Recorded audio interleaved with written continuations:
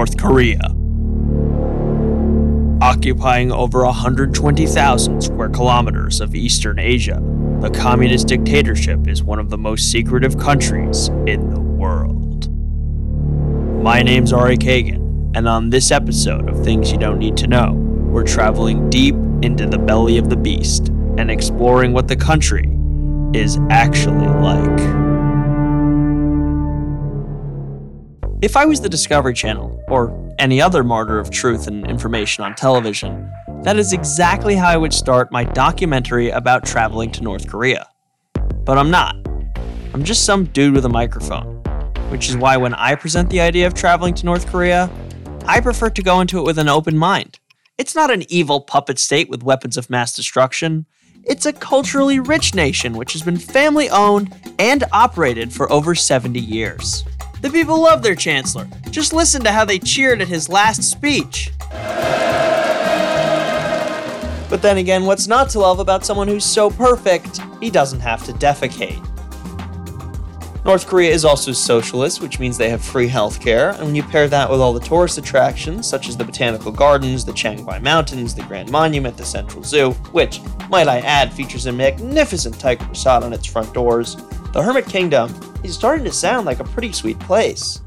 Unfortunately, as of September 2017, US citizens are no longer permitted to visit North Korea without special validation from the Department of State. If you're not from America and you want to visit North Korea, it's much easier. You simply go to certain companies that offer North Korean tours and book the trip like you'd book any other vacation. That being said, I only have an American passport, and although I have been desperately trying to acquire one through marriage, my luck so far suggests that won't happen anytime soon. So, due to these extenuating circumstances, we are going to have to learn about North Korea through proxy. So, please welcome one-time visitor of the DPRK, Tara Palmieri. My name is Tara Palmieri. I was the White House correspondent for ABC News. During this time, she went on a rather interesting trip. When I was a White House correspondent, I covered President Trump's summit, that historic summit in Singapore with Kim Jong-un. President Trump was the first to arrive. Then Kim Jong-un emerged, walking faster to catch up. It was a big, dog and pony show. I asked him, I said, would you like me to come across the line? He said, I would be honored to do that. I would be honored. Now, I didn't know really what he was going to say. Not anything of substance. Basically, it was a blank paper with a bunch of broad commitments and nothing filled in, right? So it was just sort of the ceremonial thing where the president of the United States for the first time is sitting down with this 35-year-old dictator, Kim Jong-un, from a third world country. And it was just no one knew what to think about it. The first sitting American president to set foot on North Korean soil. Trump's all about the show. And, we all felt a bit snookered by the thing. Stepping across that line was a great honor. A lot of progress has been made. A lot of friendships have been made, and this has been in particular a great friendship. And then, a few weeks later, in July, it came time to actually fill in the details of the broad stroke agreement. And so Secretary of State Mike Pompeo went on a secret mission to North Korea. I mean, it couldn't be announced. We knew as journalists he would only take 5 outlets: a print photographer, a wire, as in the AP, Reuters, I think at that point he took Bloomberg, a major newspaper, the New York Times, a producer from a cable news network, Fox News, and one correspondent from a network, ABC. And I just so happened to be that correspondent who got to go, mainly because it was over the July 4th weekend. And, anyone who would have been able to pull seniority and go to North Korea had probably already made some plans for July 4th, and I didn't. So I got to go to North Korea. It was crazy. What was the first step in actually being able to go? It was interesting because before we went to North Korea, we had to get our new State Department issued passports that were specifically for North Korea. They said on them, this is for use for the PRK, and they had an expiration date. We never got stamped. We never got stamped coming in or leaving. This is not all that uncommon. North Korea doesn't actually stamp anyone's passports. They instead issue you a travel card, which acts as your temporary visa. We got in a plane that is one of our military planes. It looks just like Air Force One, except it's not called Air Force One because the president's not in it, right? Air Force One is a Boeing VC-25, otherwise known as a military version of the 747. And Air Force One's not actually the name of the plane. It's just the moniker for whatever plane the president's currently in. Like, this was a slapdash kind of mission to North Korea. It didn't feel like there was a lot of preparation. And mainly they couldn't prepare because we don't have anyone on the ground there in North Korea. You know what I mean? Like, you're bringing a whole team of diplomats from the State Department, and like, they don't even know how they're going to have internet. I remember before I left, my team gave me $10,000 in like cash. They gave me a burner laptop and a burner cell phone and said, just leave it there. Don't even take it back. My laptop that I actually used, they said, leave it in the plane in a box that somehow kind of stops any Wi-Fi transmissions or anything like that from picking up the information inside of our Disney laptops. So, you know, we were fully prepared for the fact that we were on enemy territory, right? And we didn't know where we were sleeping. We didn't know where we were sleeping, not even until we landed that night. I'm with the Secretary of State of the United States, and we're asking the press secretary, where are we sleeping tonight? And she said, I don't know yet. We'll see. So the Secretary of State and his merry little band of reporters all pile into the world's largest bald eagle and make the nearly 11,000-mile trek to the Hermit Kingdom. It was just like walking into a movie set. It was creepy from the second we even like descended, you know, on the tarmac at the the airport. They had scarecrows on the ground lining the runway, but like instead of having scary faces, they had smiley face emoji faces. There were no people in the airport. There were no people on the road. You're on a main avenue, a main street, like maybe Park Avenue, right? There's no cars on the road. But there are people walking, and not one of them like looks towards you as the procession is going by. You know, like a fleet of cars on an empty road. Could you imagine? Just no one even looking at the spectacle. Yeah. What kind of cars did they put you in? Like these 1980s Dodge Rams. Another car they really seem to love is the Mercedes-Benz 600, which is this completely over-the-top small limousine driven by nearly every dictator since the 70s. So when we got in the car with them, the diplomats from North Korea, they're like, no fake news in here, right? Ha ha ha ha. Like, they know all the jokes from in the U.S., right? Although I doubt that their fellow comrades that aren't in government know much about what's going on in the U.S. As they get closer to the nation's capital of Pyongyang, they start seeing more and more out-of-place buildings. There's just like really impressive architecture in Pyongyang. I don't know if you've ever seen. It's super futuristic. It's really weird. Like, there's this 1,000-foot skyscraper in the shape of a pyramid. It looks, you know, like a triangle shape. That massive structure is the Ryugyong Hotel, a glass-clad shell of a building that towers 1,000 feet over the surrounding city. Construction started in 1987 after it was announced South Korea was to host the 1988 Olympic Games. The nation's leader at the time, Kim Il-sung, saw the South evolving and entering the modern world at a rapid rate and was not to be outdone. In the late 80s, North Korea was a sort of puppet state for the Soviet Union and China, so naturally they had the funding to create such grand structures. It was scheduled to open with the 1989 World Festival of Youth and Students, which was to be hosted in Pyongyang. The celebration, which still is the largest international event in North Korea's history, came and went with the Ryugyong still unfinished. In the early 90s, with the fall of the USSR, North Korea lost nearly all of its funding, and along with it, the 2% of their annual GDP being spent on construction of this single building. It sat as a concrete shell through the famine of the 90s and the Kim Jong-il era, almost coming to symbolize the country's greatest failures. However, in 2008, an Egyptian telecommunications company was contracted to finish construction, and it looks quite fancy with its glass facade, but as of today, the hotel sits completely empty, and inside lacks any semblance of a habitable structure. 3 generations of the Kim family have worked on this massive hotel, and much like my basement, it remains unfinished. The buildings closest to the main avenues are in perfect shape, perfect condition, right? But if you actually if you turn or you look a little further, the next row of buildings behind them on those streets, completely in shambles, just rickety and in shambles.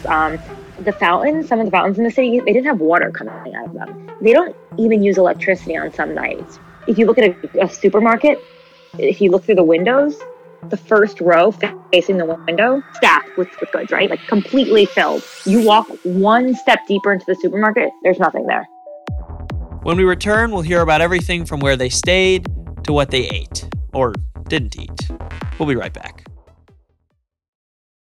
After arriving at the airport with emoji-faced scarecrows lining the runway, and traveling down streets of people too terrified to look at the motorcade as it went by, they finally arrived at one of the royal guest houses next to the Ryeonsung Resistance, residence number 55, or as the locals know it, the Central Luxury Mansion.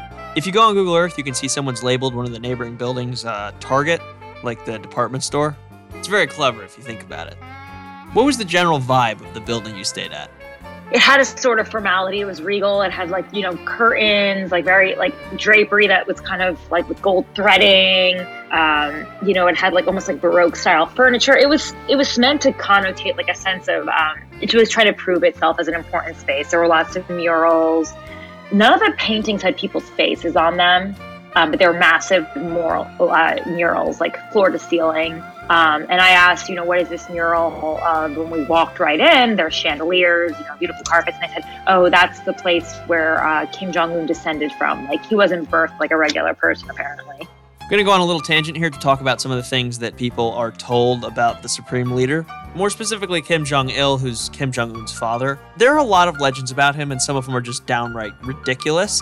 There's this one about how he invented the hamburger, which obviously is just completely false, but if you needed any proof, White Castle, America's oldest burger chain, was founded in 1921. Kim Jong-il would not be born for another 20 years. Here's another one. He once played a round of golf and got 38 under par. On an 18-hole course, par is 72, which means he scored a 34. Not only the best score ever recorded by a mile, but also it means he would have had to score no worse than a birdie on 13 out of 18 holes, which is the golf way of saying one less than par, and a hole-in-one on the remaining 5.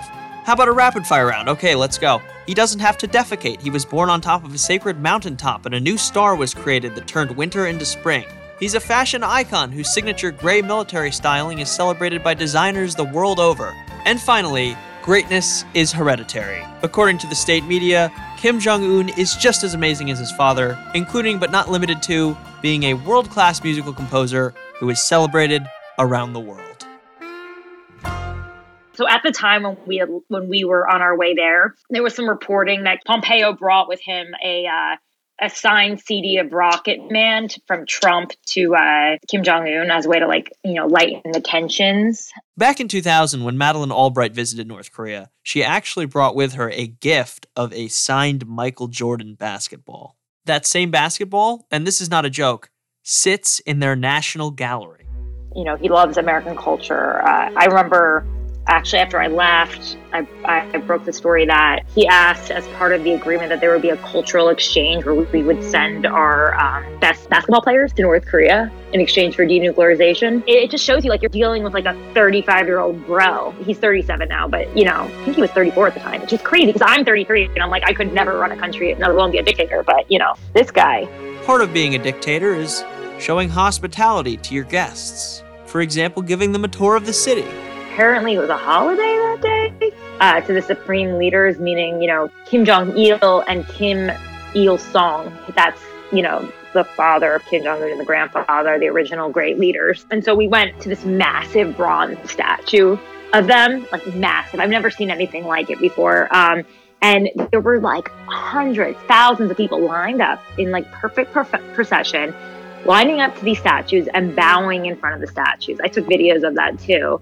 And the weird thing is that you can even see in the videos, I'm shooting right in their faces. We're in the middle of the crowd. We're probably the few white Americans there, right? And they're not even looking at us. They just walk right past us and don't even acknowledge us. They're programmed not to look. Of course, no good tour would be finished without a trip to the gift shop. Crazy, right? Yeah, there's a government gift shop. They have all these artifacts and I bought a bunch of propaganda posters. I bought a bunch of paintings actually, one of where Kim Jong-un descended of and another one of a landscape. I spent a few $100s on the oil paintings, but it felt you know what? When am I going to go back to North Korea again? And now every time people walk in my house, they're what's that? I'm oh, that's where Kim Jong-un descended from. And they're beautiful paintings, really beautiful paintings. After collecting some souvenirs, they sat down for a nice lunch. They had a 4-course banquet. This is for lunch, by the way. croissant, baguette, rice, kwajul, I don't know if I'm saying it right, sesame kwajul, kimchi, we know that, cold steamed chicken, rainbow trout marinated in coriander, roast salmon on iron plate, steamed hog with red sauce, parboiled oak mushroom, Korean cabbage, nutritious, they called it, boiled rice, fruits, chocolate cake, insam tea, and ice cream. They brought out the most magnificent meals, right? Like, this is a country where there's like extreme deprivation and famine, and we're eating like kings in the, in their dining room. Did Kim eat with you? No, I never got to see Kim. So this was the whole thing. We were supposed to stay there for 2 days. It was on the second day that we were supposed to see Kim Jong-un. We were supposed to go to his palace. We were on the grounds of the palace, but we weren't actually inside of his palace. You know, it's like you don't stay at the White House when you go to visit on a diplomatic mission. If all went well with his number 2, Kim Yong-chol, then we would move on to meet with Kim Jong-un. Because, like, at the end of the day, it's all a power play. Like, he didn't want to sit down with the Secretary of State. He didn't want to sit down with Trump's number 2. He only wanted to sit down with Trump. I got a knock on the door. It was, like, a really loud knock. It was from one of the fellow reporters. He's like, hurry up, we're going. And I was like, okay. And I think I fell asleep. I don't know. I was tired. I don't really grab all my clothes or anything because I think we're just going to Kim Jong-un's palace, for the next meeting. But no, we were actually getting on buses to leave. We were being kicked out. They called Pompeo a gangster and a thug, and they told us to get out of the country. So I left my clothes there, and some North Korean news anchor is probably wearing them right now. 28 hours is all they got in the Hermit Kingdom. They'd left as quickly as they'd arrived. Was there anything else that kind of stuck out as a memorable part of the trip? Here's one thing. All the women of a certain age, maybe women in their 60s, they have parasols in their hands, and they wear the same clothes, the same kind of like chino trouser, button-down shirt. The women who are like in their 30s or 20s, like my age, they're all wearing pencil skirts with little heels and button-down shirts, and they all walk in like almost a marching style together. Civilian men wear a certain outfit. Same with children. And, it just seemed that everybody was sort of like in their rank and uniform, like their clothing, even if they were civilians, their clothing was very much like denoting their age, their status, their class. What do you think life is like for the citizens? I don't know, because truly they didn't really give us any access to these people. I can't assume that they speak English, right? Even if I wanted to talk to them. The diplomats that we had access to spoke English, but they're never gonna say anything out of turn, right? Especially in front of a bunch of journalists. My impression is that they're frightened. Do you think that they believe the stories about how the leaders don't defecate? I don't know. I mean, I can't imagine they believe that. But if that's all you know, maybe you do. I mean, look, they were all lining up to bow before these massive statues. I can't say if it's fear-induced or if it's true belief in this, like, God. Any advice for someone wanting to travel to North Korea? Don't do it. There's, like, really, I wouldn't do it. You have zero diplomatic relationships with them. You have to go through Sweden. I mean, Pompeo wanted to make a call to Trump, and he had to go, I believe he went to the British embassy to make a phone call. Like, don't do it. You're risking your life. Even being with the State Department, I was nervous. Listen, everybody wants to be like a gonzo journalist and like try to go out there and get the story. But I know one of my colleagues at the New York Times went for a run along the property, and someone jumped out of like a bush trying to get him to go back onto the main grounds.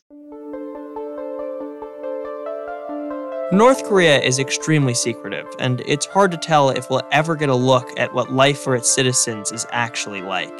The tragic death of Otto Warmbier, an American student who stole a propaganda poster and ended up in a North Korean jail, provides a glimpse into the darker sides of the dictatorship, and perhaps a more realistic look at the regime, away from its perfectly manicured streets and movie-set-style grocery stores. To see people who can't even look at you, like they wouldn't even dare glance our way. They're programmed. I left feeling very thankful to be American, more so than I've ever felt in my life. With the arrival of the Biden administration in early 2021, North Korea has gone right back to displaying its ICBMs, therefore continuing the cycle of negotiating sanctions by threatening nuclear war. Who knows? Maybe things will change one day. Maybe, Kim Jong-un will become so unpopular he'll be overthrown. But the question is the person who overthrows him, will they want to join the rest of the world? Until then, thanks for listening.